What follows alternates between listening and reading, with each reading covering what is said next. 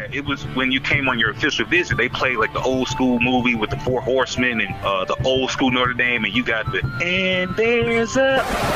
Now that's a follow-up question, Eric Hansen. That's a heck of a follow-up question right there. If you can be physical and if you can take the breath out of somebody by hitting them, man, it don't matter how many yards or what the offense is or what the schemes are. That'll always be the same. But I still think there's a place for Notre Dame and the ideals of Notre Dame football in the wide, broad scope of the sport right now. Eric, I'm hoping I don't run into you in South Bend because it'll probably cost me around a drink. From the South Bend Tribune and ND Insider, this is the Pot of Gold Podcast with Tyler James and Eric Hansen.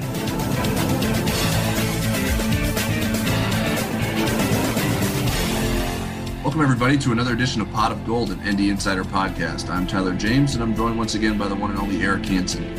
We cover Notre Dame football for ND Insider and the South Bend Tribune. The Irish pulled out a 12-7 victory in a Saturday snoozer against an underachieving Louisville team, but now the Irish will play against a defense that's actually good on Saturday at Pittsburgh, so we'll see how the Irish fare this time around. While the marquee matchup will be Notre Dame's running game versus Pittsburgh's run defense, we wanted to take some time to discuss the struggling Irish passing game right now. So that's why we invited former Notre Dame wide receiver Bobby Brown back onto the podcast. Bobby, thanks for joining us. Hey, thanks for having me, guys. You called it a snooze fest. That might be it being very nice. It was definitely an interesting game, man. But thanks for having me back, guys. Always love being with you guys. You bet. I wanted to start just in general of your impressions of Notre Dame's passing game through 4 games. Are you surprised at how it's looked, or were you expecting maybe some inefficiency given this strange offseason?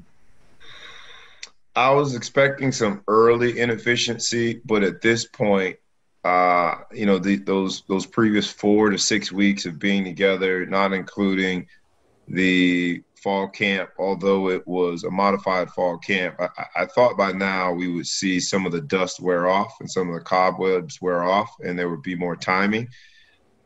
Each of the last few seasons, there's been a receiver that has ascended out of the blue, if you will, including, Chase Claypool, who just came on like wildfire. So I thought that we would have one person that would do that again this year, and it hasn't happened yet. So I have been surprised, and hopefully they can turn the corner because Pittsburgh's defense, like you said, is real stingy on the run.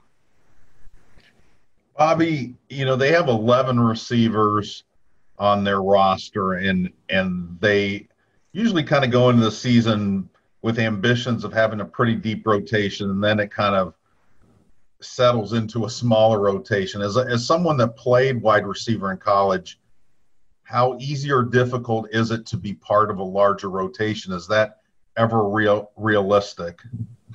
Normally what you see, and again, you didn't have spring football in its normal form. You didn't have fall camp in its normal form. But when you have a rotation that deep, normally what you see is that the practice becomes an audition, and the receivers are really competing against one another. Every catch becomes that much more important because you're trying to separate yourself from the next person in the rotation. And because of this pandemic, I have not been able to get to a practice or be on campus and see if that is happening. But when you see the product on the field on Saturdays, it just looks as though there's no real competition. Everyone is satisfied with where they are. And it looks as though mediocrity is where they are, to be frank. There weren't a lot of people getting open on Saturday. They went with a bigger receiver core as the top guys in that rotation. And it just doesn't seem as though there's a lot of fighting to ascend the ranks. And that's normally what you see with the receiving core that's that deep, is that each practice, each rep, each opportunity becomes an audition, and you're fighting to separate yourself from the next person. Bobby, when you were developing chemistry with your quarterbacks, how much of that was beyond just what you guys did in practice? Was it sort of how you guys knew each other off the field and got to know each other beyond just what you were doing between the lines? And do you think that with the limitations that Notre Dame has and the precautions they're taking of making sure no one is contracting COVID and spreading it to each other, do you think that maybe that could play a role in some of the inconsistencies that the quarterback and wide receivers are having right now. Absolutely. It is a marriage, if you will, right? There is no absolute way to perfect the timing and the relationship with your quarterback. It's sort of a trial and error thing. So the more reps you get at it, and I compare this to marriage because I have to apologize to my wife daily for doing something wrong, but it's sort of trial and error. And the more time that you spend together, the more mistakes that you make, and apologize for making those mistakes, but then overcoming those mistakes, the better you will be as a couple, as a receiver and a quarterback. And so, yeah, I mean, COVID definitely has impacted that. To be frank, I mean, our quarterback was Jarius Jackson. I took it so seriously that, every single summer I was either in Tupelo, Mississippi, where he's from, or, he was in Fort Lauderdale, Florida, where I'm from. And sometimes we did both. We would drive to Tupelo, and then I'd say, let's keep on trucking, man. Let's go down to Fort Lauderdale. But one thing was for certain, I knew I had to have that timing right with the quarterback. And Malcolm Johnson, who in the spirit of competition and wanted to be the number one receiver on the other side while I was fighting to be the number one receiver, somehow, some way, he snuck into our luggage and he got in the car. He made sure he was in Fort Lauderdale too. And with the pandemic, you can't do that. And that's a challenge. And we went even further. We were roommates on campus, where the normal college experience, living together, going to each other's homes throughout the summer, it's all been altered by the pandemic. And that is absolutely true, but it's true for everyone. And so I think the players just have to come to terms with, we got to make plays. That's what this is. It's a make plays type of business, and these young receivers have to do that. That's the only way Ian Book is going to become comfortable. That's the only way the offense is going to take off, is that we start throwing the ball downfield and those receivers become a threat.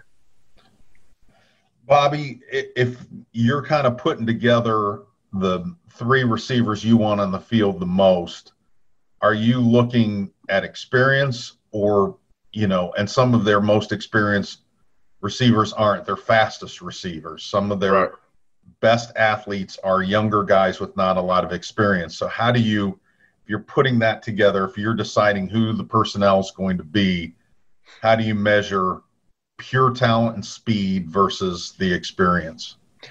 I think those are the type of things that you would do in a normal year. You would look at the size and the speed and come up with some calculation of who you want on the field at any given time together. And I think that's what Brian Kelly was trying to do in this game against Louisville. But again, all bets are off this year. I would look at a guy who didn't play much, if at all, on Saturday, a Joe Wilkins Jr., who, when given the opportunities because of the pandemic, he stepped up and made plays. He's not the biggest. He's not the fastest, but he made plays. And in this weird year, I think you just got to find the guys that are making the plays. You've got some experience and size in a Javon McKinley and Ben, I always mess up his name, Skowronek. I guess that's how you pronounce it. Skowronek, that's how you pronounce it. My apologies, Ben. I'm sure that's happened. You got Ben right. Before. Right, he got the Ben part right. And I struggled with that a few times too, Eric, to be honest. You got Kevin Austin coming back from injury. These are guys that on paper look like the perfect combination of big, fast, and especially with Javon and Ben, you have the experience, but it just isn't working, to be honest. So I would try. I would love to see Braden Lindsey on the field more because of his speed, but I'm assuming something is not working in practice. He's not showing something because we don't see him. He was hurt. He was hurt. Okay. Yeah, okay. He's coming back from a hammy. Okay. All right. Well, when you have that much speed, I guess that's an injury that goes along with that speed. But I don't think it has to be the scientific version of the combination, because there normally is a scientific version. I want a big receiver on the outside. I want someone that can find the zones and be quick and get in and out of breaks on the inside. And again, it's just such a weird year. I think you just find the person that has stepped up and made plays and continually create a competitive environment, because I don't see a lot of competition at the position right now. And that's the unfortunate part, because we have been spoiled over the last few years with a receiver just coming out of the ashes from nowhere, becoming a mega superstar. And 2 years ago, no one would have bet that Chase Claypool would be the leading candidate for NFL Rookie of the Year right now. And I think that competitive environment is missing in this receiving core. Bobby, I'm curious what you think of Ian Book and his role in all of this. How much responsibility falls on him, and is it asking too much for him to just go out there and make plays and not be maybe not play with as much fear, even though he maybe doesn't have as much confidence in his receivers that he'd like to have?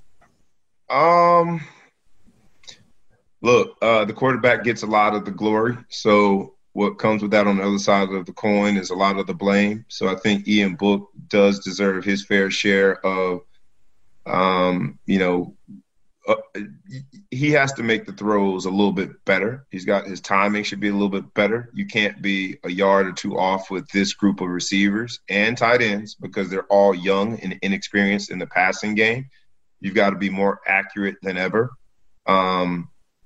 But it is definitely also on the shoulders of the receivers to make plays for him, because with that comes confidence. And so it's sort of the chicken and the egg. Do you want him to just throw in tight windows before these receivers have established the credibility for him to do so?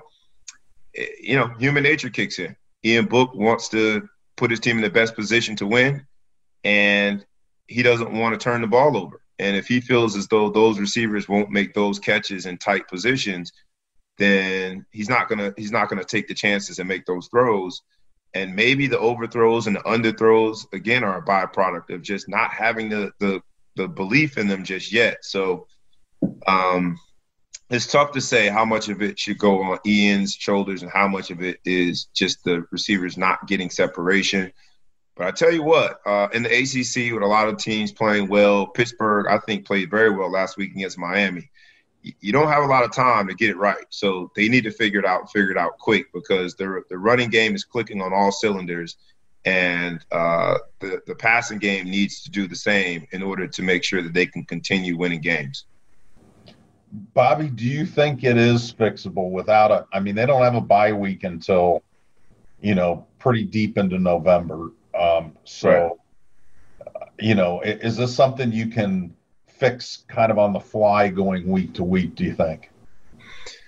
I'm hoping after the game they looked at the scores and they see Clemson puts up 73 points, and it gets everyone's attention, because while you can't look ahead in the schedule, human nature, again, kicks in with, 19 and 22-year-old kids and young adults. And I hope that was a wake-up call for them, because you can't score 12 points and expect to win the big games. But with no bye week in sight for the coming weeks, it becomes every practice, every rep is that much more important. And that's just – I can't overstate that. They got to create basically spring football atmosphere throughout the week. Let's compete. Let's absolutely positively compete. And I think that's the only thing that's going to improve this receiving core is a competitive landscape. How much difference can a position coach make in that whole formula, a wide receiver coach? And how much did your wide receiver coach make a difference for you? And we know who that was, part of your career. Yeah. And the guy you're referring to is none other than Urban Meyer. And he definitely was up in our face. He definitely challenged us. He created a spring football atmosphere throughout the season. During games sometimes, I remember a Stanford game where he just made an impromptu speech and said, hey, man, they've got the best 4 receivers in the stadium today. And, at that moment, we're competitive, man. Testosterone kicks in. We were all like, what? What are you talking about? They're not better than us. And it sort of clicked the light on right then and there. And I think the receiver coach has a big role in it. I think he has a big role in it. And I hope that, again, the players respond to it. Urban Meyer had a way that is an infamous style of coaching that was right in your face. It was a brash delivery, but at the end of the day, he got results. And I think it is upon the receiving coach's job. It's in his job purview to get the best out of his players. And then, it all trickles up in the sense that Brian Kelly has to welcome that environment. But it's time. The time is now. None of the positions want to be known as the weakest link.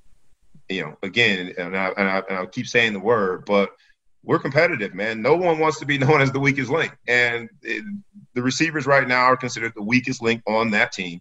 So what are you going to do about it? You can't hide from it. You can't pad the stats and pretend it didn't exist. The fact that our leading receiver had 2 catches says something. So what are you going to do about it?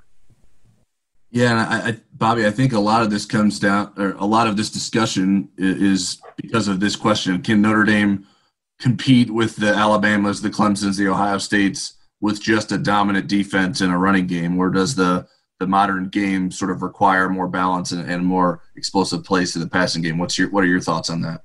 It absolutely requires more explosive plays. The modern game requires you to open up the field because at any given moment, if your opponent is scoring, whether it be in any phase of the game, if they're scoring and you're down double digits, you can't rely on the running game. You've got to score as well.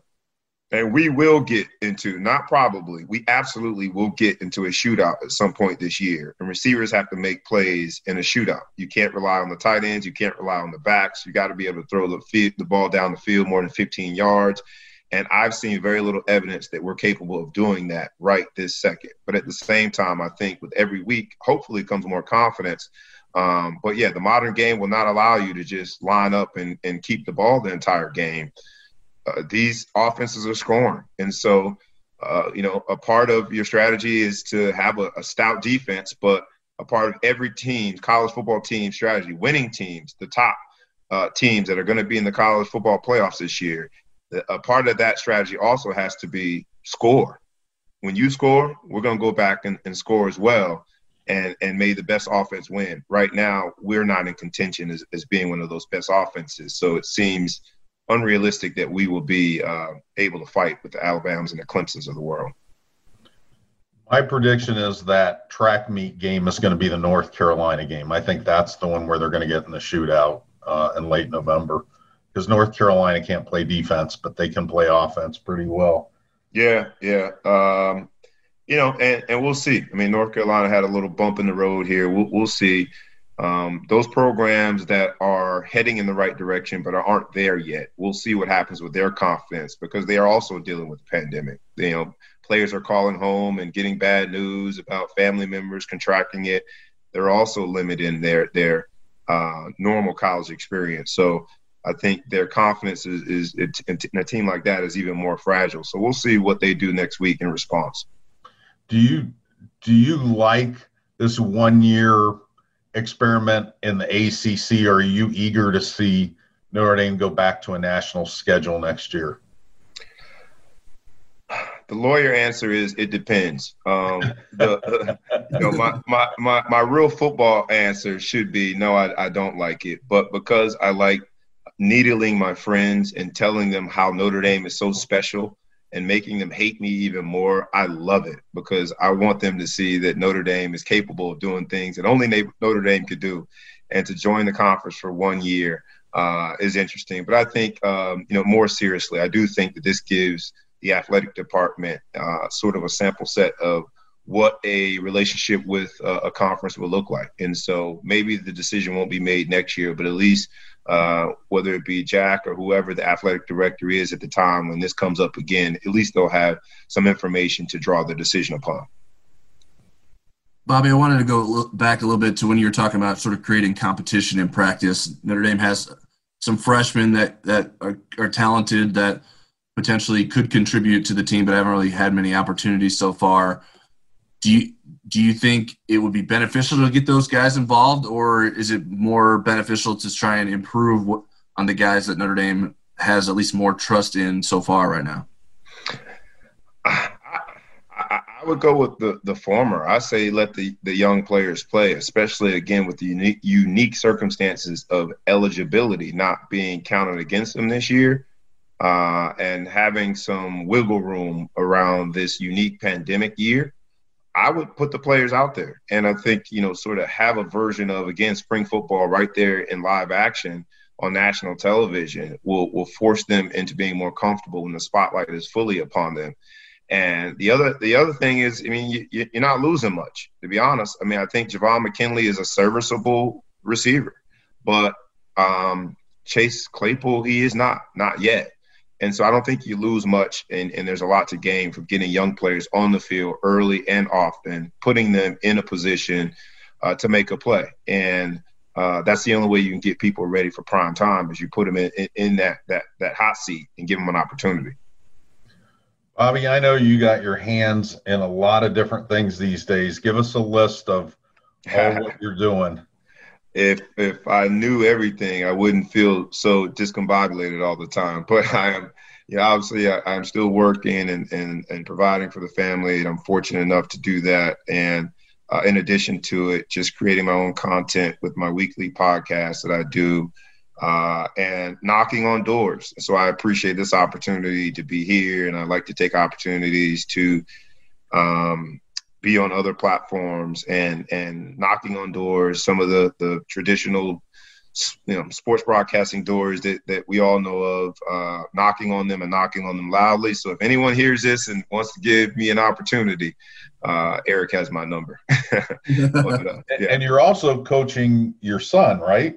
Yes. In between all my craziness, I am the head coach of the 9 and under Mighty Might East Orange Junior Jaguars team. And to say that that's a blessing, man, is an understatement. I get the blessing of going out there on the field and coaching a team that is quarterbacked by my son and be influential and impactful to young people's lives. And it's great, man. It helps me sleep a little better at night, knowing that I'm doing some good in the world.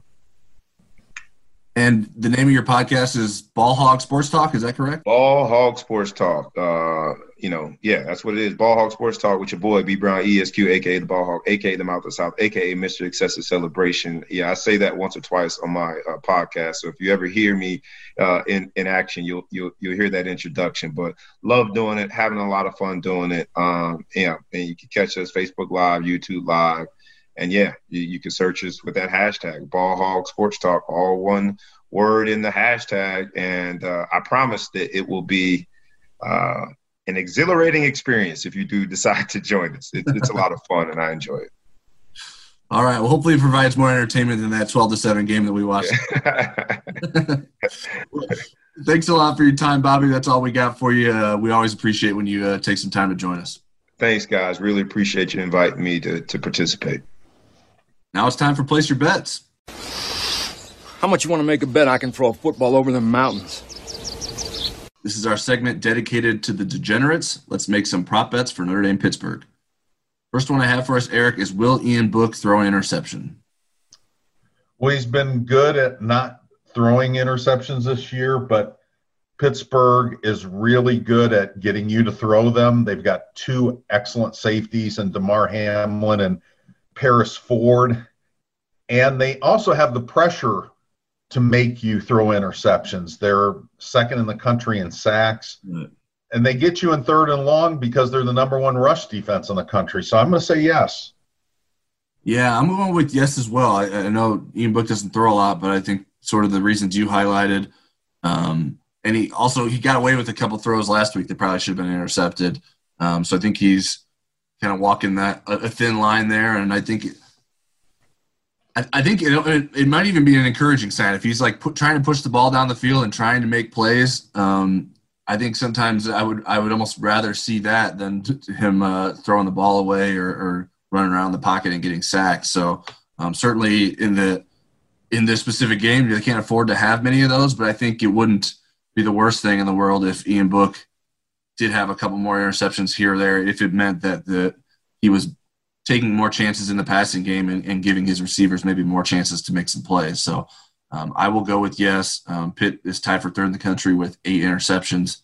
That's partially because they've actually played 6 full games, which not a lot of teams can say. But they have been very good at intercepting opposing quarterbacks.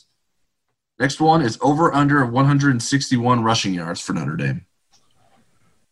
Well, again, Pitt's number one in the country at rush defense, and they're allowing about 61, 62 yards a game. Notre Dame is number 7 in the country in rushing offense. I think if there's a team that can run into a loaded box besides Wisconsin, I think Notre Dame probably is that team. When I look at how teams have beaten Pittsburgh this year, it's because their quarterbacks have put up big numbers through the air and a lot of downfield throws, which I'm not sure how that's going to play out with Ian Book. So I think they're going to have to lean more on their run game. I think they'll barely eke over that mark that you said. So I'm going to go over, but not by much. Yeah, I'm going to go over as well. I think this game will determine how legit Notre Dame's running game is. If Notre Dame can continue to run the ball like it has, this will really say a lot. And I think I'm siding with Notre Dame will be up for the task. One of the advantages of sort of running into a loaded box is that if you get the crease that you're looking for, you can be past everyone on the field pretty quickly there. Right. Tyree and Kyron Williams could have chances to break open big runs if they can find the right lanes that they're looking for, and the offensive line can create those. Yeah, and see, I mean, I think that's the difference between having Kyron Williams and Tyree on the field and Tony Jones Jr., because there weren't a lot of breakaway runs. I think Tony's long run of his career came very late in his last game in the Camping World Bowl. But other than that, and part of that was just because he was kind of pushing people. But, yeah, they can make you pay with those creases. All right, next one I have for us is over under 2.5 sacks allowed by Notre Dame. Well, Louisville got 3, right? Correct. And so Pittsburgh's better at it than Louisville. and Pittsburgh gave Notre Dame trouble the last time Book faced them. And they weren't a great defense at that point. I think Pat Narduzzi just will dial up something that's going to be difficult. I don't think it's because Notre Dame's offensive line necessarily won't hold up. I think Ian Book is going to be confused by some of the looks he gets, and that's going to lead to sacks. So I'm going to say over. Yeah, I'm going over as well. And I kind of agree with your points there. I don't know that it's going to necessarily fall on the offensive line. I think Pat Narduzzi's defense will confuse Book at times. That will create some added pressure and create Book to hold on, or force Book to hold on to the ball longer than he should. And maybe not force that, but I guess that may end up being the result, and that's something that he has troubles with from time to time, though he can certainly escape the pass rush at times too, but I think that sometimes his ability to do that gets him in trouble sometimes. So I think that's probably going to happen a couple times against Pittsburgh this week, so I will take the over as well. Next question, will Pittsburgh's own Kurt Hinish record a tackle for a loss? Brian Kelly on Monday alluded that Kurt wasn't at 100% health, but anything that has to do with going home to Pittsburgh, I don't know if Kurt's family can come to the games. I know his dad had a compromised immune system from battling cancer, but just being in the general area, I just think Kurt's going to get that in this game. There's just no way he's not going to play well. So I'll say yes. Yeah, and if anyone's going to fight through injury, I don't think anyone's going to doubt Kurt Hinish. Yeah, tough as they come, and he certainly will want to play well in Pittsburgh. I think he's averaging 1 tackle for loss per game, so that would continue him on that. I guess I don't know if it's a streak, but at least it would put him on par for his average for the season. So I will say yes as well. Next one I have for us is over under 238 passing yards for Pittsburgh. Well, Pittsburgh's one of the worst rushing teams in the country. They're 70th out of 77 teams that have played a game to this point. And so they're going to have to get their yards through the air. Now, a big thing to me is Kenny Pickett playing, and is he healthy? Right. or is it Joey Yellen, or is it – and I know they have a freshman that they're trying to work in there too, if Joey Yellen is going to be the starter. And Yellen had some yards against Miami, but he also had some big mistakes. I'm going to say yes. Even though Notre Dame is one of the top 10 teams in pass efficiency defense, I think that Pitt has to get its yardage through the air, and that's what they're going to try to do. This is a game that plays into the hands of Notre Dame's defense. This is what Notre Dame does well, a game like this. But Pickett is a guy that's good enough to overcome some of that. I don't think the backup quarterback is good enough to do that. Yeah, I'm going to side with over as well. I don't know that I expect them to get in the 300-yard range, but I think they'll be able to get past the 238 number that I threw out there. That, like you mentioned, they're going to throw a lot because they can't necessarily run the ball.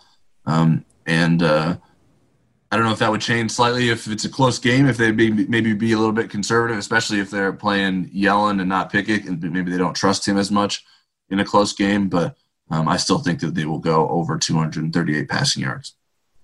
Last one I have for us is a final score prediction. Well, I don't think it's going to be a high-scoring game. I have Notre Dame winning 23-12. I think there's going to be a lot of field goals on both sides. All right, you want 12s in back-to-back games. All right, that would be interesting. I'm going with Notre Dame 27, Pittsburgh 17. I don't expect it to be very high scoring. I do think Notre Dame will be able to move the ball. They had some red zone issues against Louisville. We'll see if they can do better against Pittsburgh with that. Pittsburgh is really good.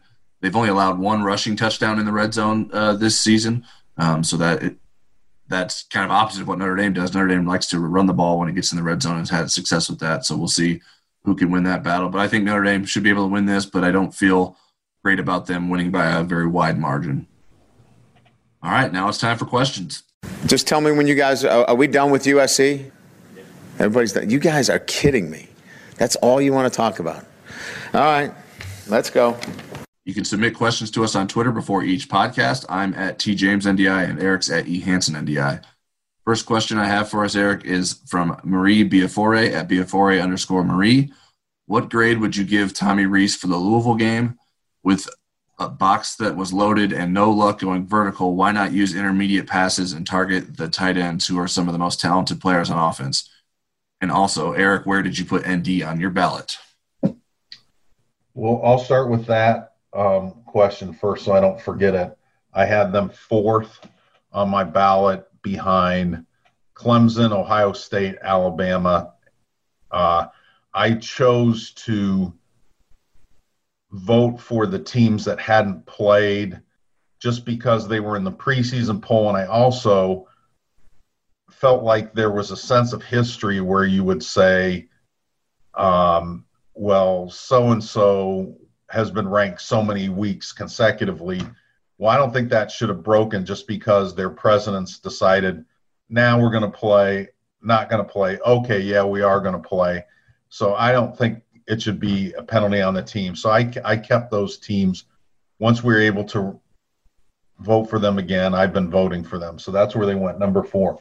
What grade would I give Tommy Rees? I gave him a B because I felt like there were things that were a little bit out of his control that held the game down. One was limited possessions. Notre Dame only had 7 technically. And generally you have about 13 offensive possessions in a game. The other is execution. I think Notre Dame had some good wrinkles and some good game planning early to get the ball to the wide receivers, and Ian Book wasn't on target. I mean, it was his 4th worst pass efficiency performance of his career.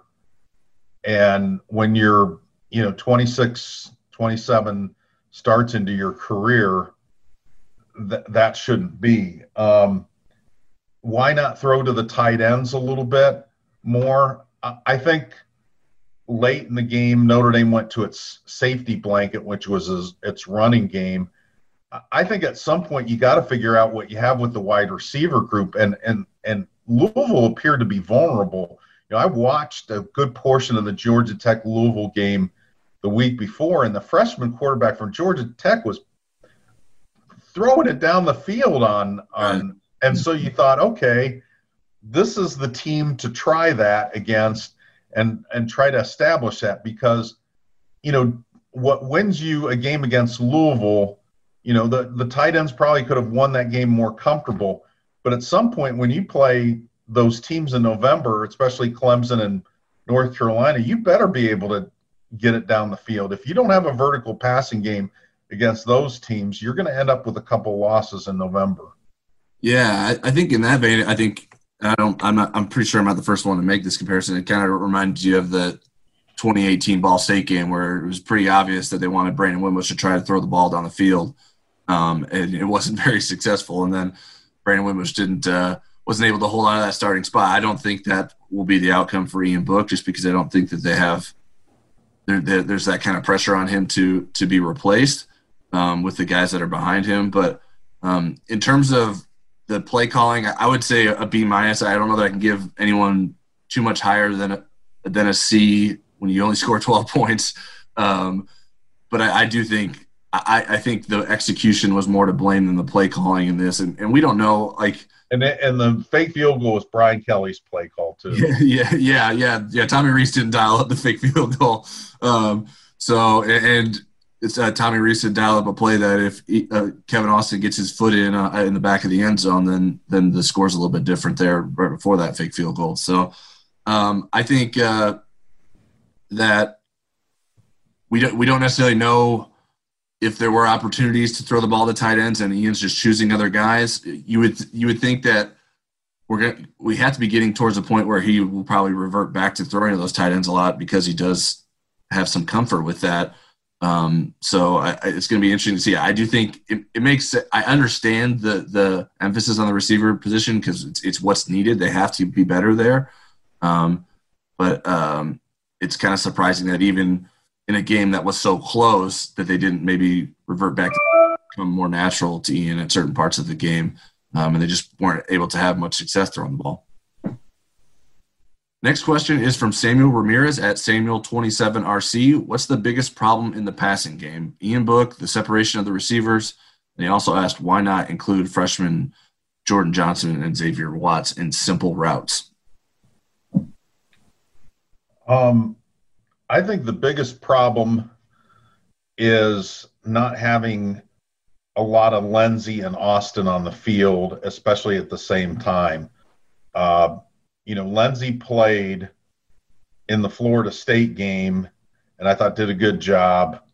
And Austin only got 3 snaps in that game, and that was his first game back. This game, Austin got 22 snaps and Braden got 2.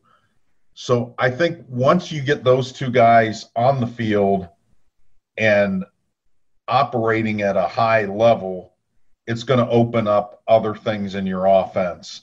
And so I think then it really becomes it then falls on Ian Book's shoulders to really play at a higher level. He's 44th in the country in pass efficiency right now out of 77, and that's not anywhere near good enough, especially considering the teams Notre Dame has played to this point.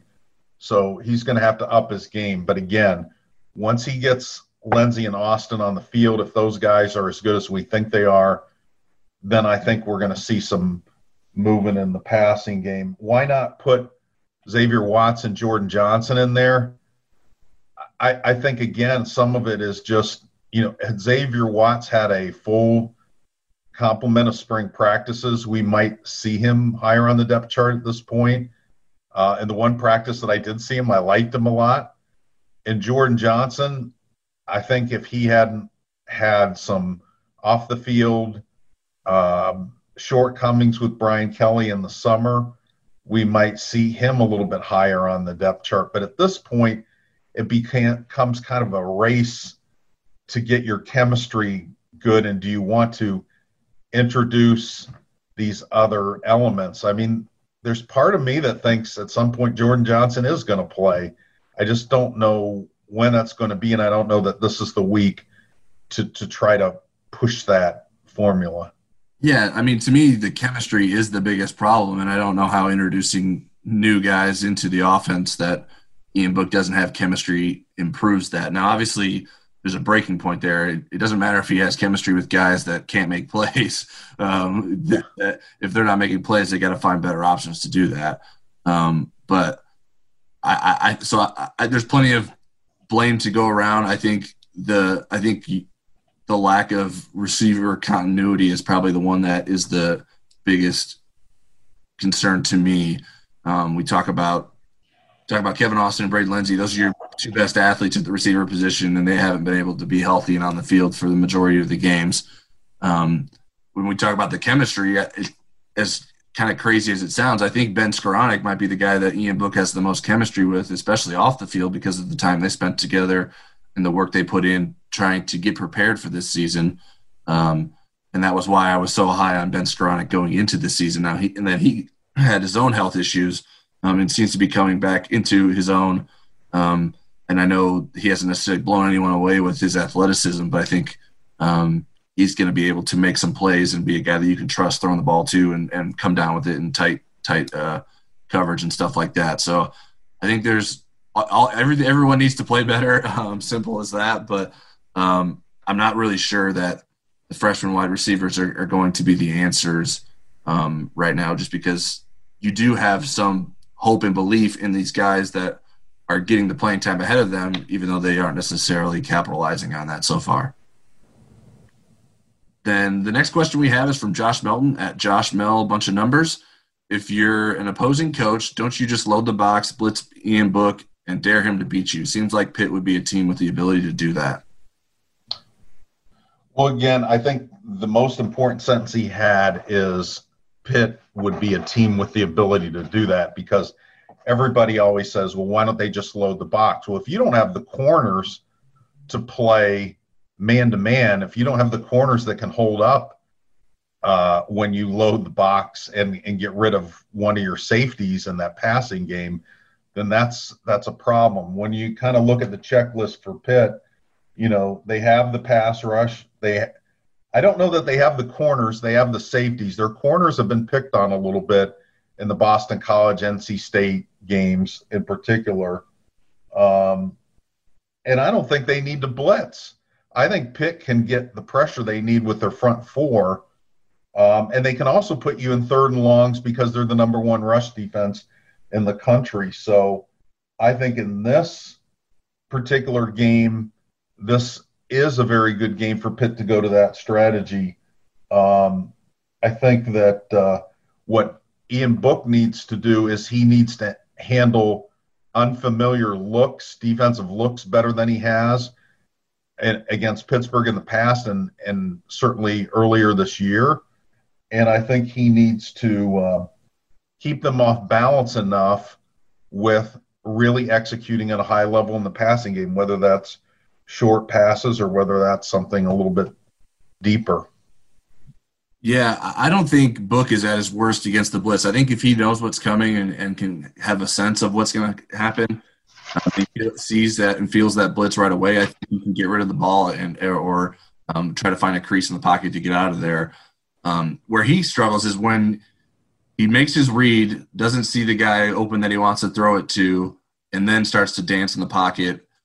And what Louisville was doing at times was as soon as he made that move out of his normal drop back, a linebacker was coming for him right at that instant. The linebackers were essentially keying on his movement in the pocket and knowing as soon as he sort of hesitated to try and get after him. And that's, I think, what led to a lot of these sacks that Louisville had against Notre Dame this past weekend. So I think if anyone's going to figure it out, I think Pat Narduzzi, who's played against Ian Book already, I think he has a pretty good grasp of what Ian Book's strengths and weaknesses are. So they will throw a little bit of everything at him. I think that's probably the biggest thing that I would try to do as a defensive coordinator against Ian Book is throw a lot of different looks at him and confuse him, because when he is confused and when he's not making his reads correctly, I think his whole game sort of suffers for that, and it really limits his ability. Next question is from @NDJeff06. Pete, I believe he means Pete Sampson, says we will miss Ian Book next year, and we will, but what if we find a QB that's capable of more than just managing the game until we absolutely need him to play? The story all summer was Brendan Clark has the talent. Thoughts on how to assess without seeing them in games then? Yeah, my first question was who Pete was. St. Pete. Yeah, St. Pete. I maybe it was Pete Byrne, or I don't know, a Mayor Pete. So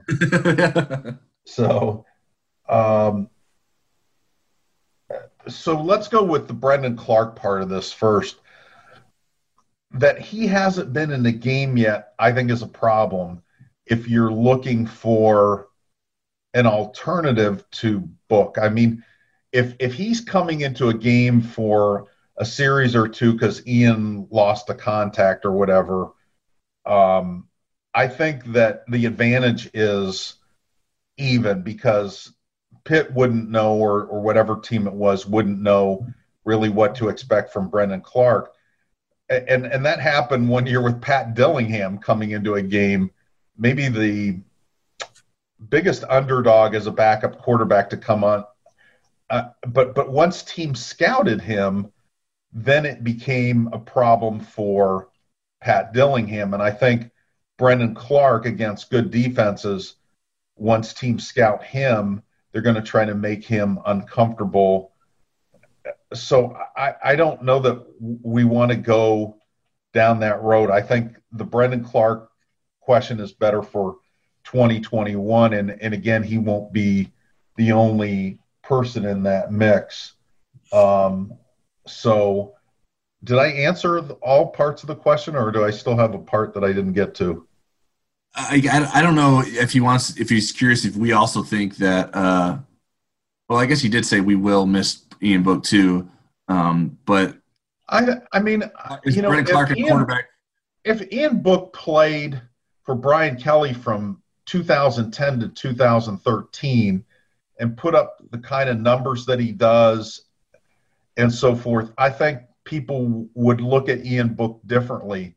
But the goals and aims of this program are different now, and people expect, and Brian Kelly feeds that expectation, that Notre Dame is going to compete for playoff spots on a fairly regular basis.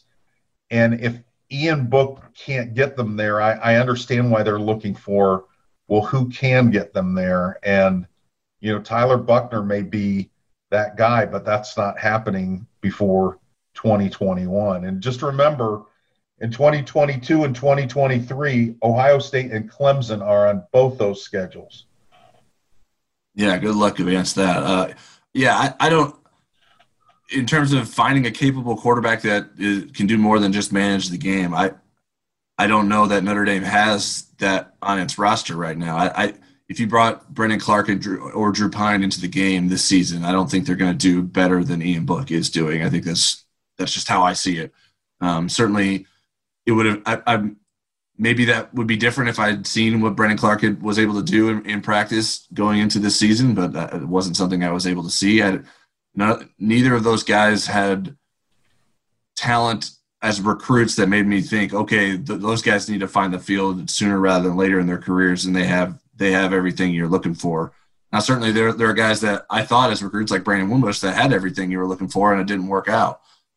So I'm just not – I do think Notre Dame will miss Ian Book. I think part of the reason that Ian Book is the starting quarterback and Phil Jurkovec isn't here is because there was the belief that Ian Book could do enough to have this team compete for a national championship this year. And you wouldn't have to worry about some of the mistakes that would come with playing a younger and inexperienced quarterback. And he isn't making those mistakes in terms of turning the ball over, but he is making mistakes in terms of not necessarily hitting receivers when they need to be hit. So I'm not sure what the story all summer about Brendan Clark having the talent. I don't know what that means exactly. Every year, the best quarterback on Notre Dame's roster is the backup quarterback. That's just how it seems to work. But I don't know that you have guys that will intimidate opposing defenses any more than Ian Book does right now. So I think that's why Notre Dame is in the situation it's in.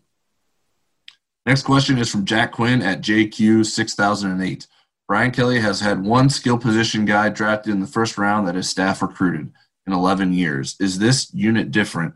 If so, who and how do they get the ball into his or their hands more often? Well, I think the first, I get hooked on sometimes the way the question is worded, and I think that was kind of unfair. If you're going to say in 11 years, then you need to include the guys that he inherited from Charlie that got drafted in the first round, like Michael Floyd.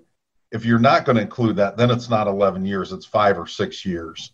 And there's been a lot of second rounders, Chase Claypool, Cole Kmet, Deshaun Kaiser. You've had third rounders at Boykin and CJ Prosise, and the one first rounder they're talking about is Will Fuller, and Will Fuller wasn't a first round draft pick kind of guy coming out of high school, so he developed within the system. Having said that, he's asking about who on this current roster could be a first rounder. I'm not sure who's going to develop that. If I had to place a bet, I would put Michael Mayer as the guy probably most likely from this roster to do that. But I think, Kevin Austin, Braden Lenzy, Tommy Tremble, Kyron Williams, Chris Tyree, depending on how the arc of their career goes, could certainly push their way up towards the top of the draft. I don't know about first round, but certainly could maybe be first or second day type of picks. But, just because Mayer right now is the most likely first round draft choice doesn't mean you build your offense around him, but boy, you certainly get him on the field and give him opportunities.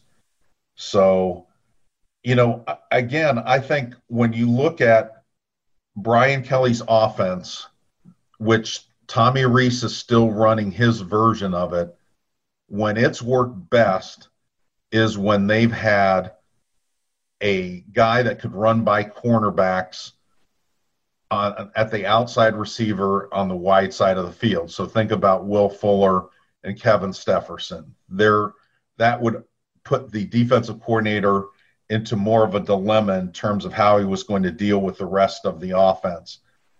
Until Notre Dame does that, I don't think that this offense is going to run on all cylinders. That's even with a great boundary receiver. I mean, Chase Claypool was a great guy into the boundary, but he would have been even better if there was a complement. And we saw a little bit of that late last season when you had Lenzy and Claypool kind of at their maximum. So that's what I would like to see is getting the best athletes. So I think, again, Austin and Lenzy need to be on the field, and then whoever else you want to throw out there. Yeah, in terms of NFL value, part of it, I think it seems like Kyron Williams and Chris Tyree are on path to have pretty good careers here at Notre Dame, but value, there isn't a lot of first-round running backs that get drafted anymore. The value on running backs has decreased. People don't want to spend as much on running backs, so it's harder to be a first-round running back unless you're some kind of real freak, which Chris Tyree does have that freakish speed. But I don't know that I would want to bet a lot of money on a running back from Notre Dame going in the first round. It's not going to be a quarterback on this current roster, in my opinion. It could be one of those tight ends, Tremble or Mayer. And then if wide receiver, if I had to bet, I would say Kevin Austin rather than Braden Lenzy. Maybe Jordan Johnson, but that's certainly too early to say for a freshman. But it also depends a lot on the draft class. In my opinion, Chase Claypool should have been a first-round receiver, but there were a lot of receivers in this draft, and so he was the 11th receiver taken in the draft, and he fell into the second round. Now, I think if they redraft right now, maybe that wouldn't be the same outcome. But I think that Notre Dame hasn't had those enough of those difference makers at the skill position, and that's why this past recruiting class was so important to Notre Dame, because it did have Jordan Johnson, Chris Tyree, and Michael Mayer, and that's what they're striving to have. And we will see if those guys can live up to their lofty recruiting rankings. Next question is from Chris Buckley at Topher15. Does ND have a screen pass that doesn't take 3 days to develop? Seriously, though, it seems whenever Lenzy or Austin are in the game, it's either a deep ball or an end around. Seems too predictable. I'd like to know your thoughts on this.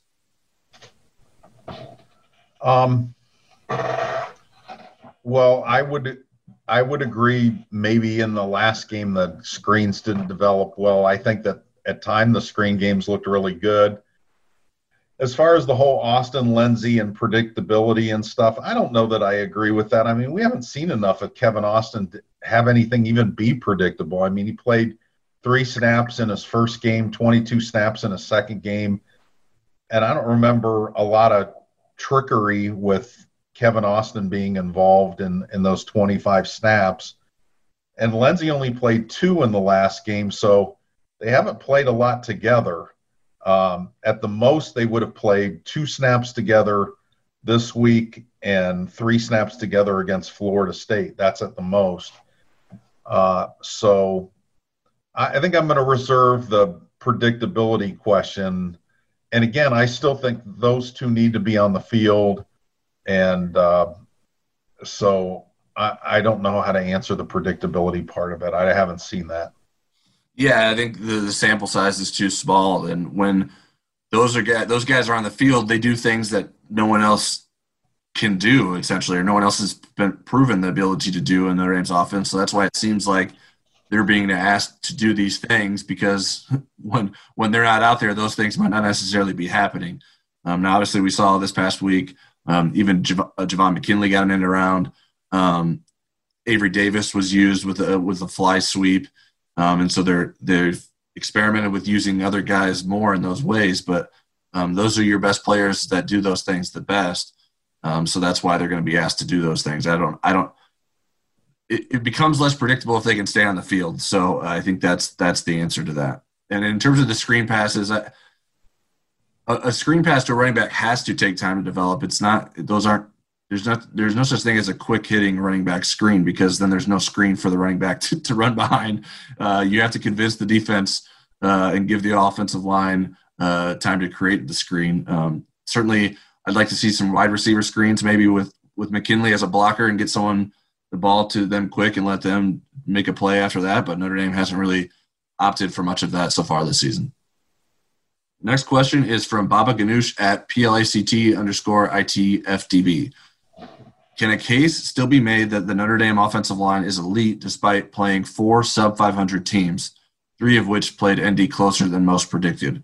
Personally, I think we should see how they fare in the next 3 games with 7 or 8 in the box before using the elite label. What say you? Well, I think, we could just wait till the end of the season and rate them if we wanted to. I mean, what we're trying to give you is a snapshot of where we think they are. And just because a team has a losing record doesn't mean they don't have some good players on their defensive line. Florida State has Marvin Wilson and Josh Kando, and I think Marvin Wilson's probably going to be a first-round draft choice unless his stock slides this year. And Josh was a guy I know Notre Dame would have loved to have as a defensive end. Duke had 2 pretty good defensive ends. So I don't know that that's fair to just kind of rule that out and just base it on the Clemson game. And if we look back at the 2017 team that won the Joe Moore Award, they didn't have a great game against Georgia, nor did anybody else that season from an offensive line standpoint. Right. But they were an elite. I mean, they were the best offensive line in the country. And you judge it by watching their technique, looking at their chemistry, whether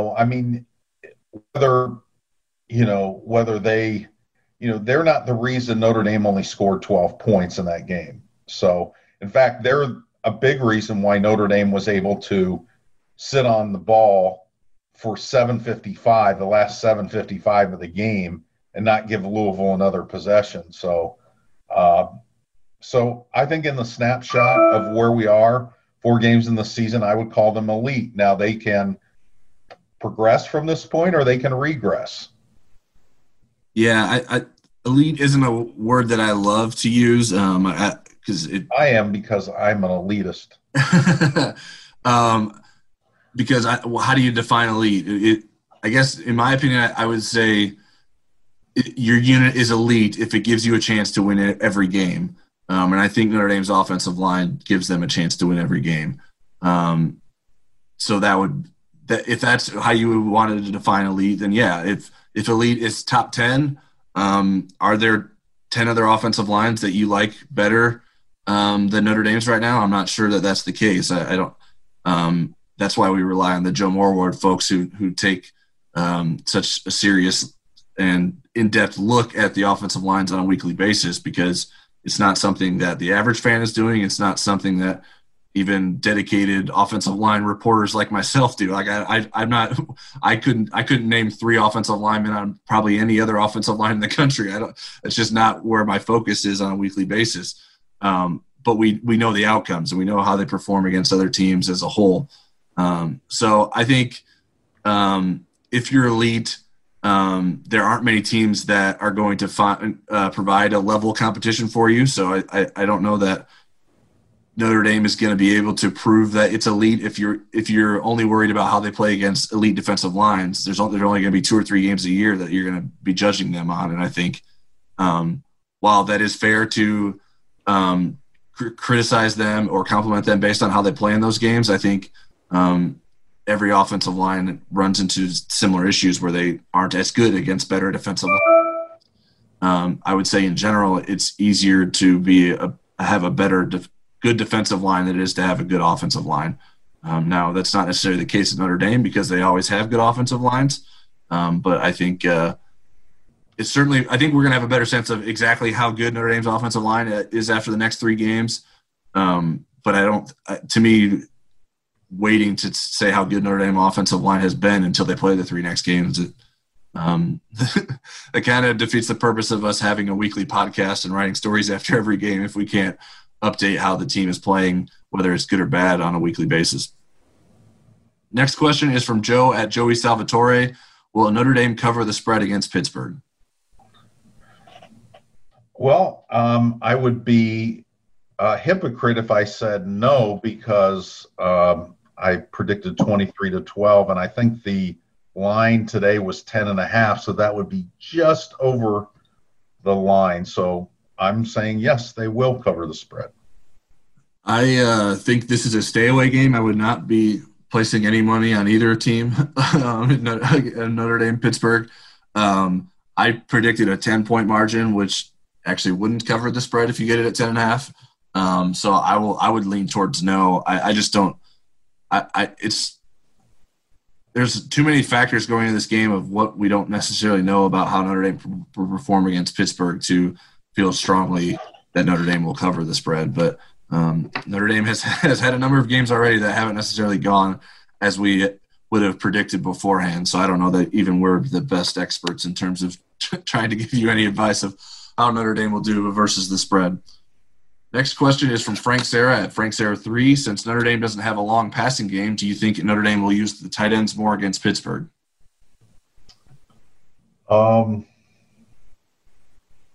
Again, I get caught up in the way the question was asked. Since they don't have a long passing game, they certainly haven't had to this point, but that doesn't mean they shouldn't continue to try to develop one.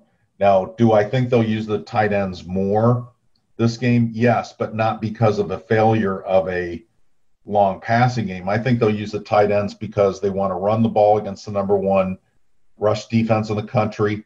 And I think at times they're going to use their tight ends to chip the defensive ends to slow them down a little bit in their pass rush for Pittsburgh. And so I think the tight ends could be very useful in the game plan on Saturday. Yeah, I think the concern I would have there against Pittsburgh is they do have good safeties, and if their safeties are ball hawks, you don't want to be throwing over the middle a lot. And if the safeties are going to anticipate throws to your tight ends, even if you have good tight ends that can beat those guys in coverage, if the safeties have a beat on where Ian's going with the ball, they can beat those tight ends to the spot and be in position to make plays. So I think Notre Dame, if they're going to use their tight ends more, I would try to lean on trying to get those guys on the edge versus threatening Pittsburgh in the middle of the field. But I do think they need to be involved more. I'm not really sure. I think it's the thing we were talking about earlier. If they're really trying to develop something with the receivers, and they know they can kind of sort of fall back on the tight ends when they need to. And we'll see. I would think with Pittsburgh's defense, this should be a game that you're probably going to need the tight end. So I think they will probably be involved at a greater level than they have in a couple of the last games. Next question is from the Jackal at _Jack Attack. Where is Tommy Tremble, and why isn't he involved more in the offense?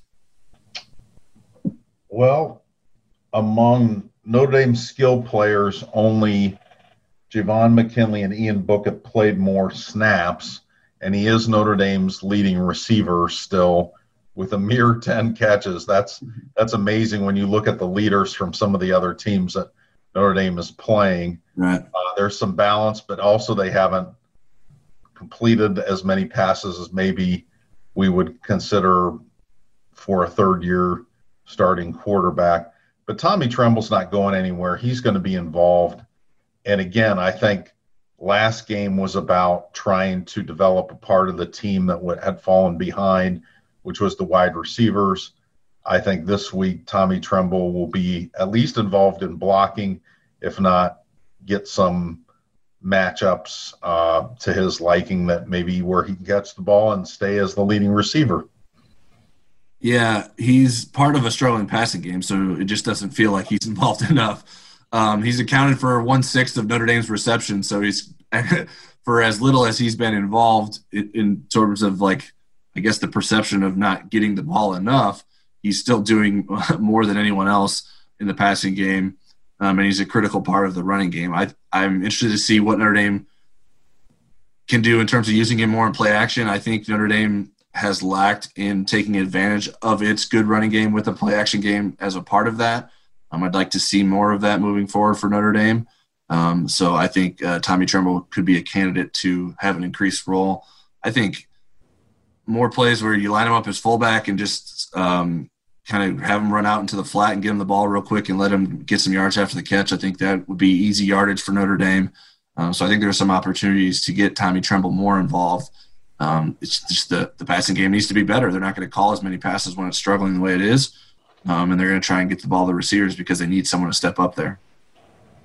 Next question is from Ken in Pensacola. Do you think ESPN's latest ND ranking, which is off base in my opinion, that's Ken saying that, will motivate the Irish for the rest of the season? And I believe he means the number 11 ranking in the FPI from ESPN. Well, I mean, it's certainly 7 spots different than where I rank Notre Dame, so I would say I think it's off base, but I mean, we'll find out in these next few games where they stand. I mean, right now, so much of ranking teams is guesswork. You've got some teams having to do with COVID outbreaks and stopping their season. Right now, Florida is in that mode. I saw that Florida on Tuesday paused all football activities. You have teams playing different number of games. Notre Dame right now has actually, when you start to look at the 4 teams they don't play this year, they may have gotten one of the easiest ACC schedules, even though they play Clemson and North Carolina. They don't play NC State, Virginia, Virginia Tech, or Miami.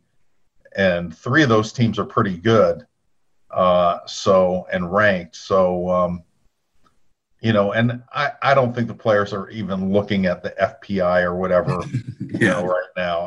I think, they're considering themselves the number 3 team in the country, and I don't think it's even on their radar at all.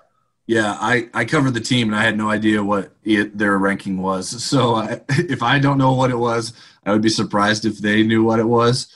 I think only scoring 12 points against Louisville should provide the proper motivation. I don't think that they're going to be turning to an FPI ranking for that. I mean, I don't even know why that's even relevant. Well, the point of it is, from my understanding, is it's a predictive statistic, and it tries to predict what will happen. And I know, I believe they said Notre Dame has a 1% chance of going undefeated, which the way Notre Dame played last week doesn't seem that far off. Well, anybody that's playing Clemson would be. Right, yeah, no, that's not Notre Dame's fault. It's more of a product of Clemson being on the schedule and potentially twice than anything. So I don't put a lot of stock in predictive rankings because that's why they play the games. I'd rather talk about what happened in those things and try to come up with stats that would be predictive. But I understand that there is an interest in that, and I think you can sort of think about it, and it could add some things to the conversation. But it's certainly, I don't think, going to be a part of Notre Dame's motivation moving forward. Next question is from Bob Carroll at bcarroll3. Why does the Notre Dame punt team not fair catch the ball more consistently when there is no return play being run? Risked an unfavorable bounce or lost yards? Well, I think some of it is there's been a little bit of a revolving door back there. Lawrence Keys wasn't tearing up the world. He had muffed the punt already, and then he was in concussion protocol, and I believe still was as of Monday. And even if he got out this week, I don't think he would – that's where they would put him right away, is put him back at the punts. So you've had Salerno back there. They've looked at Kevin Austin. I think if they're going to try to be dynamic and try to return some, they would use Austin. I think Salerno, they just would like him to catch it.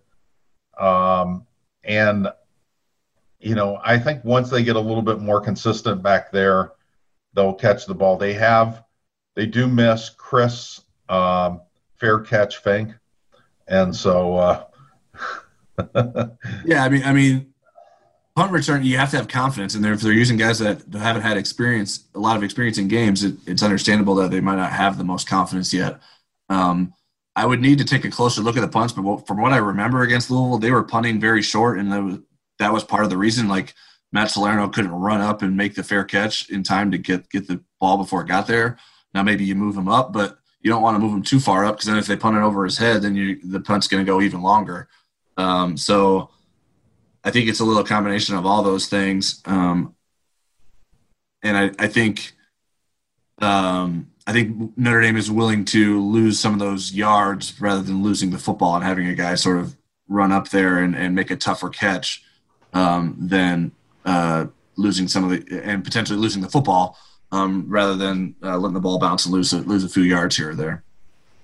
Next one is from JM. Another question from NG Jeff 06. Why is winning hard for Brian Kelly at Notre Dame, but fun for Clemson and Dabo Swinney even prior to Trevor Lawrence? Seems to me it's time to find a way to make it fun. Does this mindset seem to affect the players too?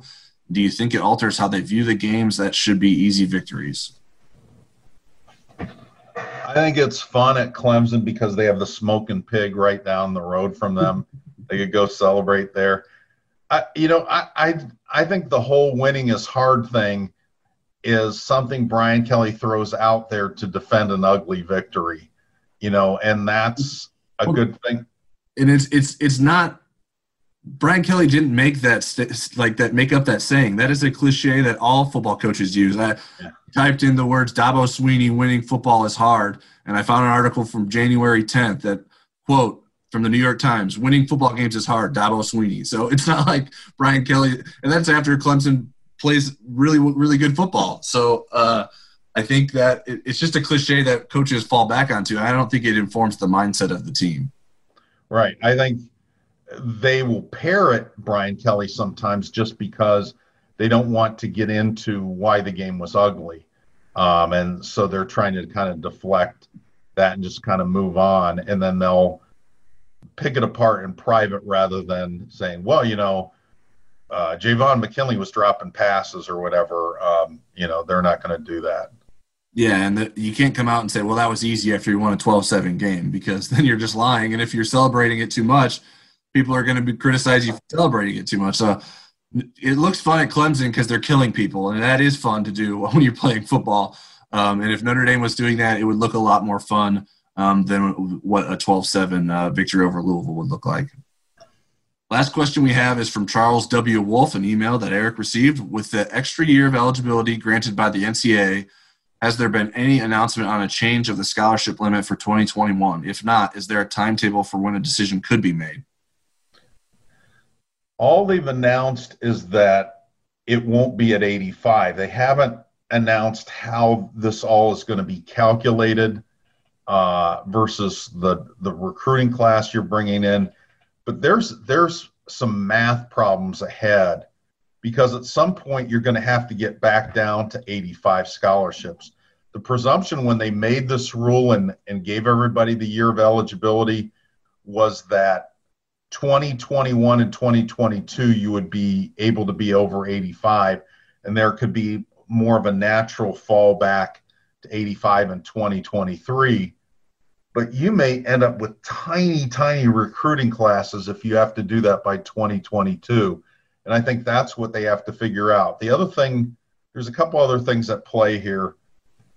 You're not guaranteed financial aid in getting that extra year of eligibility. It's going to be up to the school. So you have eligibility, but they may say, hey, we don't have room for you, bye. And then you have to try to transfer somewhere else that for someone to give you a scholarship. So this whole thing is pretty messy. And I'm wondering if they're going to walk some of this back at some point, because when they made this declaration, the thought was that no more than 76 teams would be playing in the fall, and that they may not even make it through their seasons.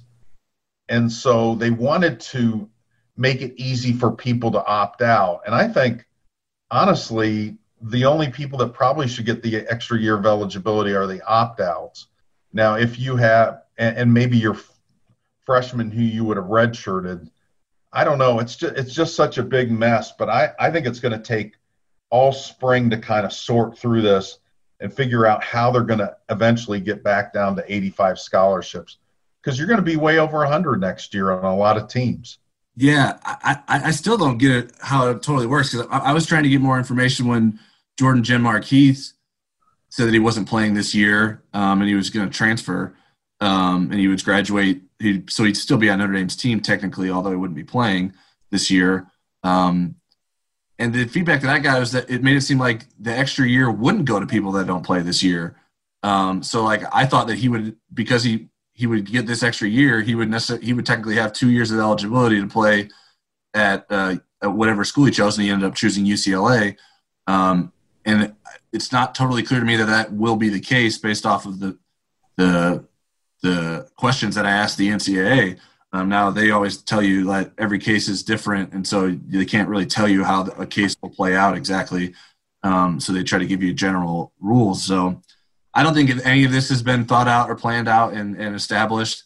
When it was first announced in August, they said that the financial aid of fall sports senior student athletes who take advantage of the additional year and extended clock will not count against team limits in 2021-22.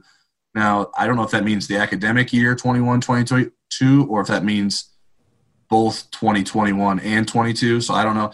To me, the simple solution is just anyone that's taking an extra year, that scholarship doesn't count. Like, you don't have to change the scholarship number of 85, but if a guy is using an extra year, that guy just doesn't count against you, and that would be the simple solution in my mind. I don't. Maybe there's some flaw in that I'm not